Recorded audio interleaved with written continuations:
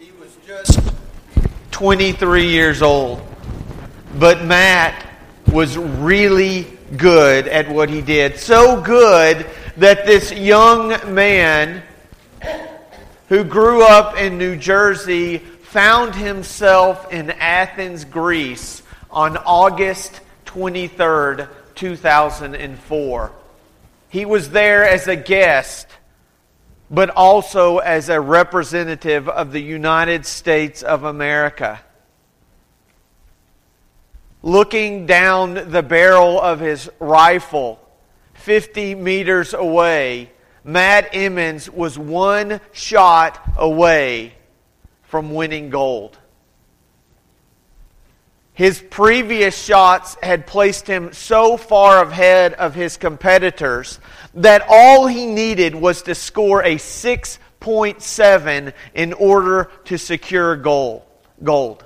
What is 6.7 in rifling? It meant that all he had to do is basically hit the target. His last shots, his worst scoring was 9.3. If he was anywhere close, he had the gold. He aimed in. He monitored his breathing. And he kept saying over and over again, just stay calm. He pulled the trigger. The bullet shot out of the end of his barrel straight towards the target and hit dead center bullseye, and he knew that he had won.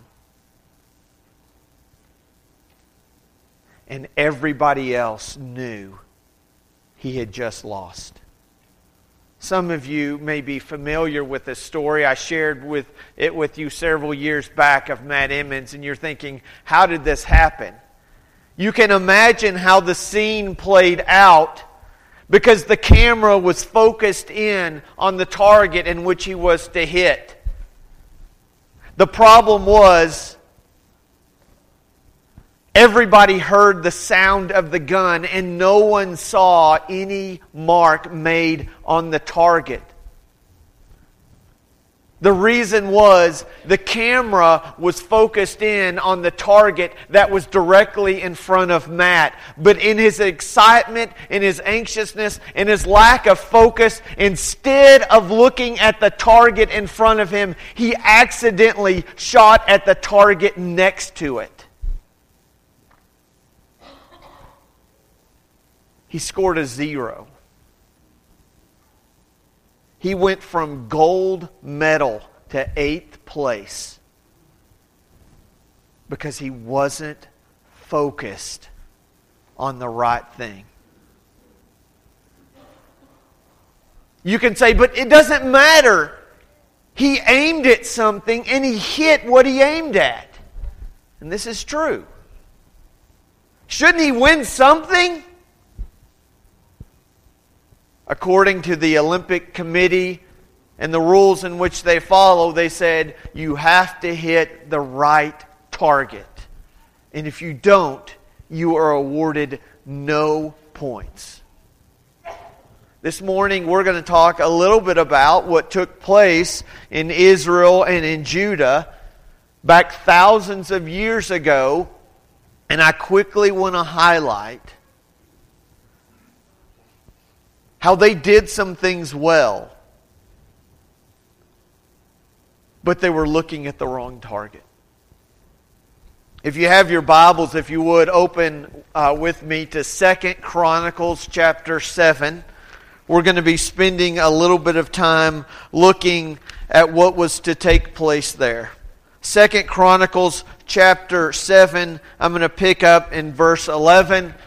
We've been talking about this in class. You'll hear more about it when all of you, it's going to get tight, I know, but all of you are going to feel compelled to want to go into the classroom so we can talk more about 2 Chronicles and learn that it is in the Old Testament. It has nothing to do with 2 Corinthians. And there's some great pieces of information and some stories that we can learn from Israel and especially Judah's history. But at this point, they're still the united kingdom, not united as in England, united as in they haven't divided yet. Solomon is king. He has followed his father David and in his footsteps to this point, and he's done something that he's always wanted to do, and he's done something that his dad always wanted to do, and that was to build a temple. And I wish we had time to just read the prayer of Solomon. It's a really, really long prayer as far as prayers go, but man, it's a fantastic one. And he finishes this prayer in which he's dedicated it to God. And God is now going to speak to Solomon after the temple has been completed. And listen what God has to say. We're going to pick up in verse 11. When Solomon had finished the temple of the Lord and the royal palace and had succeeded in carrying out all he had in mind to do in the temple of the Lord and in his own palace, the Lord appeared to him at night and he said, I have heard your prayer, and I have chosen this place for myself as a temple for sacrifices. Now listen how quickly God is going to warn him. He says, I'm coming to live here. I have chosen the place that you have built to be a place where I'm going to live. But he's going to quickly remind him, but I'm a holy God. And there's some standards in which you have to adhere to. When I shut up the heavens so that there is no rain, or command locusts to devour the land, or send a plague among my people, if my people... I want to stop for just a second. How do you like that? Solomon has just finished this temple. It has taken years and years and years. You can go back and look through all the dimensions that were followed, all the fabrics, all the materials that were brought in, all the gold that was used. He offers a prayer to God and says, this is what I bring to you. And God says, I'm going to live here, but when I send calamity, when I send famine, when I send hardship upon you,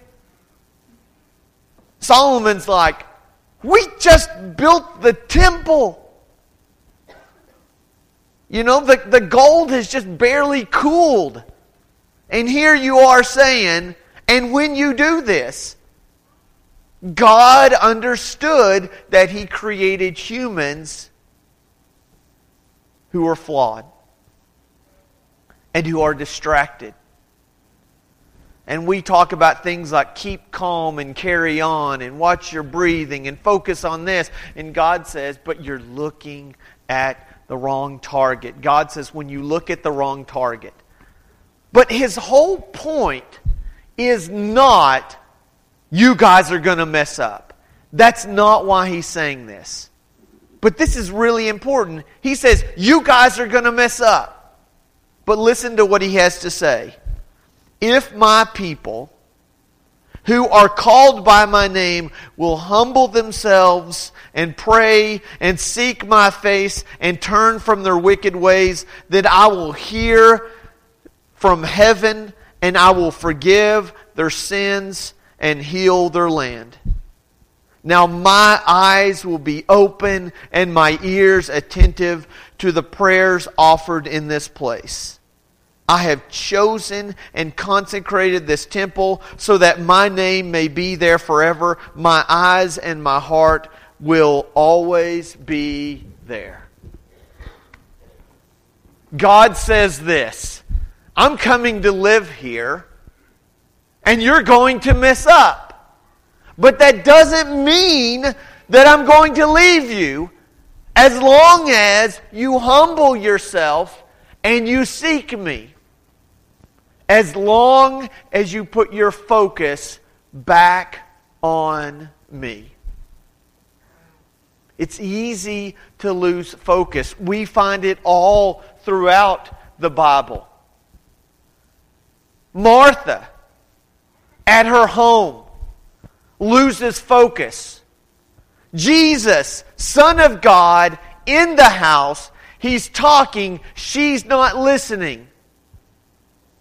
In fact, she's so distraught about the whole situation that she goes to Jesus and tattles on her sister. Jesus, don't you know that there's a lot of things that have to be done around here? And Mary's not helping me out.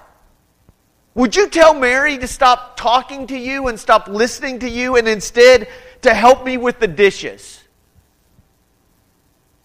And you could say Martha is a really good housekeeper and a great host. She hit a bullseye.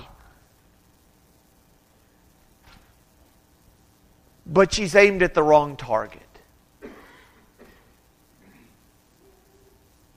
He hit the nail on the head.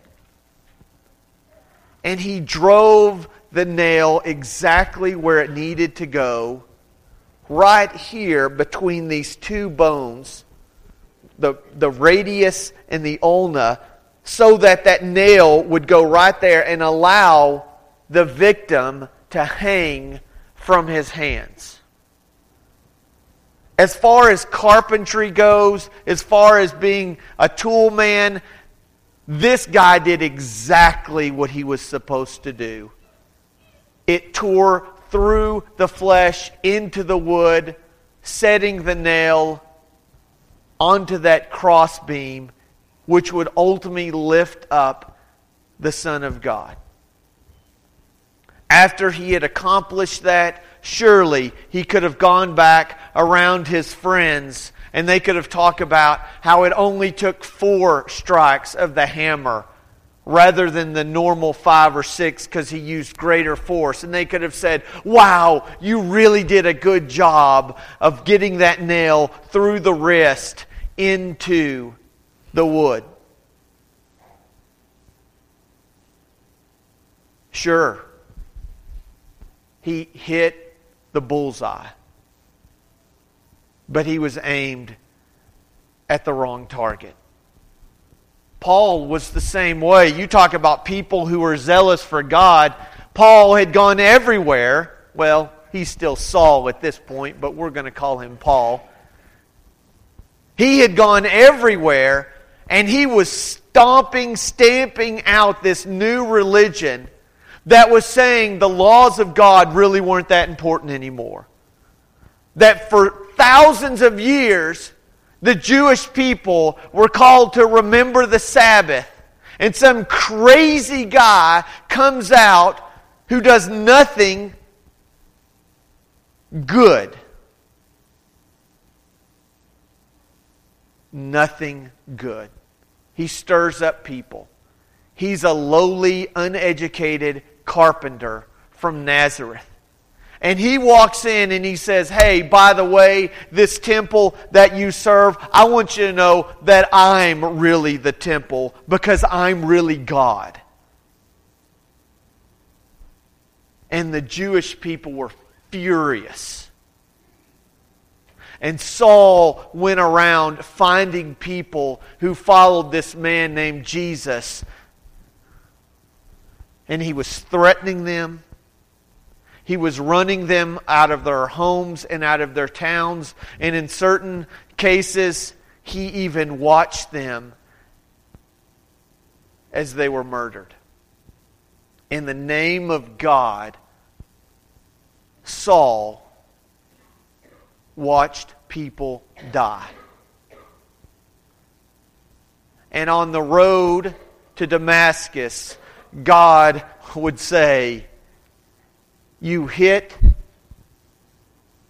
the bullseye, but you're aimed at the wrong target. It's interesting if we go back and look into the Greek, the word for sin is this word hamartia. It's really a simple term that was used in archery that meant, get this, missing the mark. That's what sin is. Sin can look like a bullseye, but end up completely missing out. all throughout the Bible, we have examples of people who missed the mark. The rich young ruler, by all standards, hit bullseye after bullseye after bullseye. He was the rich young ruler. That's how he was described. He was rich, he was young, he was a ruler. He had it all. He had hit the bullseye, and he came in contact with Jesus, and Jesus said, "You got a bullseye, but you're aiming for the wrong target. Sell everything. Give up your power, give up your wealth, and come follow me."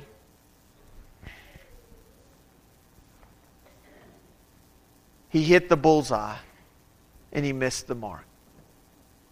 Matt Emmons wasn't a failure by any stretch. In fact, he walked away from the 2004 Olympics with a gold medal, just not in the 50-meter three-point position event. So he walked away with the gold. But I think more valuable than the medal that hung around his neck was the lesson he learned as he would go around and talk about that day when he missed the mark. And he said, "I was so concerned about my breathing, I forgot to stay focused." And he goes around and he reminds people. He says, "Don't lose focus. All it takes is a little shift in attention and you miss it." You have to seek God. Jesus is going to talk to his disciples. And he's going to say this: "If any man come after me, he must deny himself, take up his cross, and follow me." Luke chapter 9, verse 23. He says, "For anyone who wants to save his life will lose it, and anyone who loses his life for my sake will find it." Now listen to this. Verse 25. "What good is it if a man gains the whole world, yet forfeits his very self?" What good is it if you hit the target, you get the bullseye, but you're aimed in the wrong direction?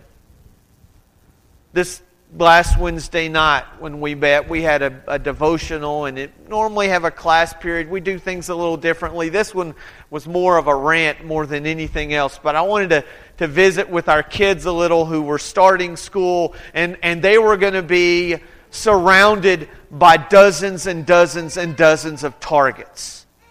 And I'm not saying the targets are bad. Football is not bad. Academics is not bad. Being popular is not bad.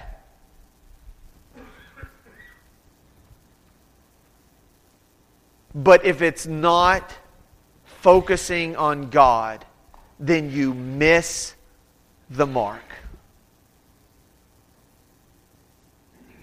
Paul is going to say in Galatians, he's going to say, "I want you to know that my goal is to honor and please God. I am not seeking the acceptance of men."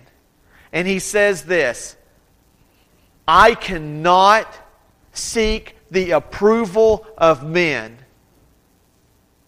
and serve God." And so I'll reiterate what I said on Wednesday night, mainly to our kids, but to all of you as well. What are we really focusing on? This beautiful temple had been built. Solomon had prayed, and God said, "Don't lose focus. Look at me. Look at me. Don't lose focus. Just stay focused on me." He understood that a big temple didn't fix everything.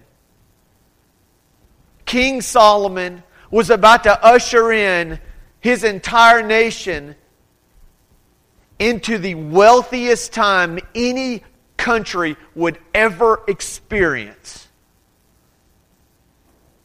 And God said, don't lose focus. Look at me. Trust me. Find approval and acceptance and joy in me. And as I said on Wednesday night, guys, girls, teens, adults, be very careful about who you're really trying to please.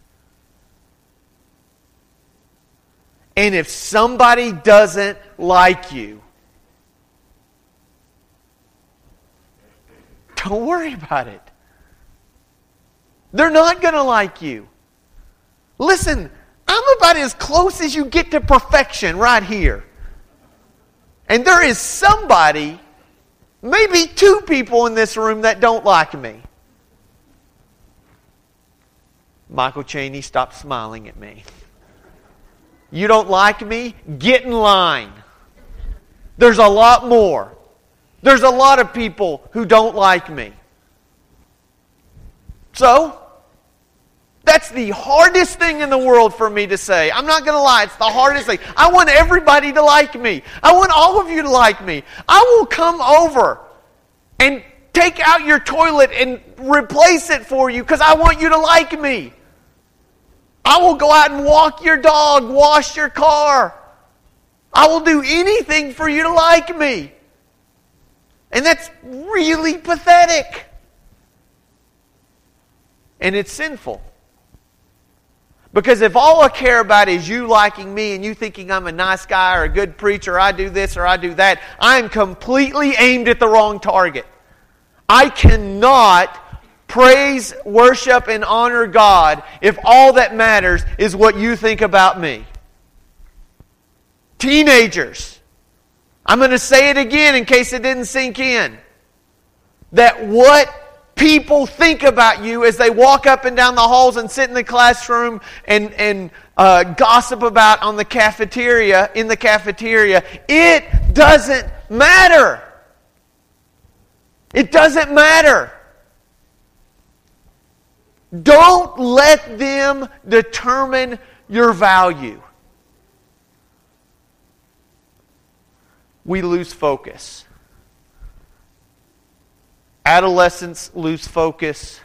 Adults lose focus. It is Satan's greatest ploy. He gets you to think that you're doing a great job because over and over and over again you hit the bullseye, and he's back there laughing saying they have no idea that they're completely missing the mark. I'm awesome. God loves me. I have a great house. I have a good job. My marriage is okay. Everything is good. I've got kids that I'm getting out of the house soon. This is awesome. And Satan says, look, he thinks he's doing a great job. He's hitting all these. But here's one target over here that has not one score on it. Because he hasn't even looked over at God. I normally don't carry this on Sunday morning. Although I will say I have this beautiful app I love on here. It automatically turns off my phone. Turns off the ringer. Every Sunday morning. It's phenomenal. I don't even have to tell it to. At 7 a.m. the ringer goes off. It doesn't come back on. I'm just trying to figure out if I can get away with doing that like 168 hours a week. Like this thing never rings, and then my life would be better. This thing has just literally taken over. Study after study after study has shown how this thing is literally ruining our lives. And I know this is a soapbox I'm on, but I'm going to get on again. And I'm really excited about this because Lance is going to be doing a class starting in January. And he's going to have the teenagers and the parents of them. But I want to encourage anybody who's an adult and has one of these or has seen one of these or knows someone who has one of these to attend that class. Let me give you just one little snippet. This is a long article that he showed me and I read through. And my wife and my son and I, we're going to sit down and look at that article in the coming weeks. But he said there's one statistic. This is pretty phenomenal. since 2007. And that was at the point where I think that if I remember the article correctly, they said that's when 50% of teenagers had these phones. Back in 2000, like a smartphone of some kind. Now that number in America is, probably somewhere around 98%, of adolescents have these phones. But they said after that time, 2007 to 2015, in that 8-year span, young girls' suicide rate tripled. Tripled. Studies have shown the more that kids look at these phones, and adults as well, the more that look at them, the more unhappy they are. Young men looking at these phones from 2007 to 2015, the suicide rate for teenagers has doubled. They're hitting the bullseye. They're Snapchatting and Instagramming and FaceTiming and Facebooking, and they're all over this thing, and this thing is all over them. And they look at themselves and they're unsatisfied. 56% fewer seniors in high school in 2015 have gone out on a date than in 2007.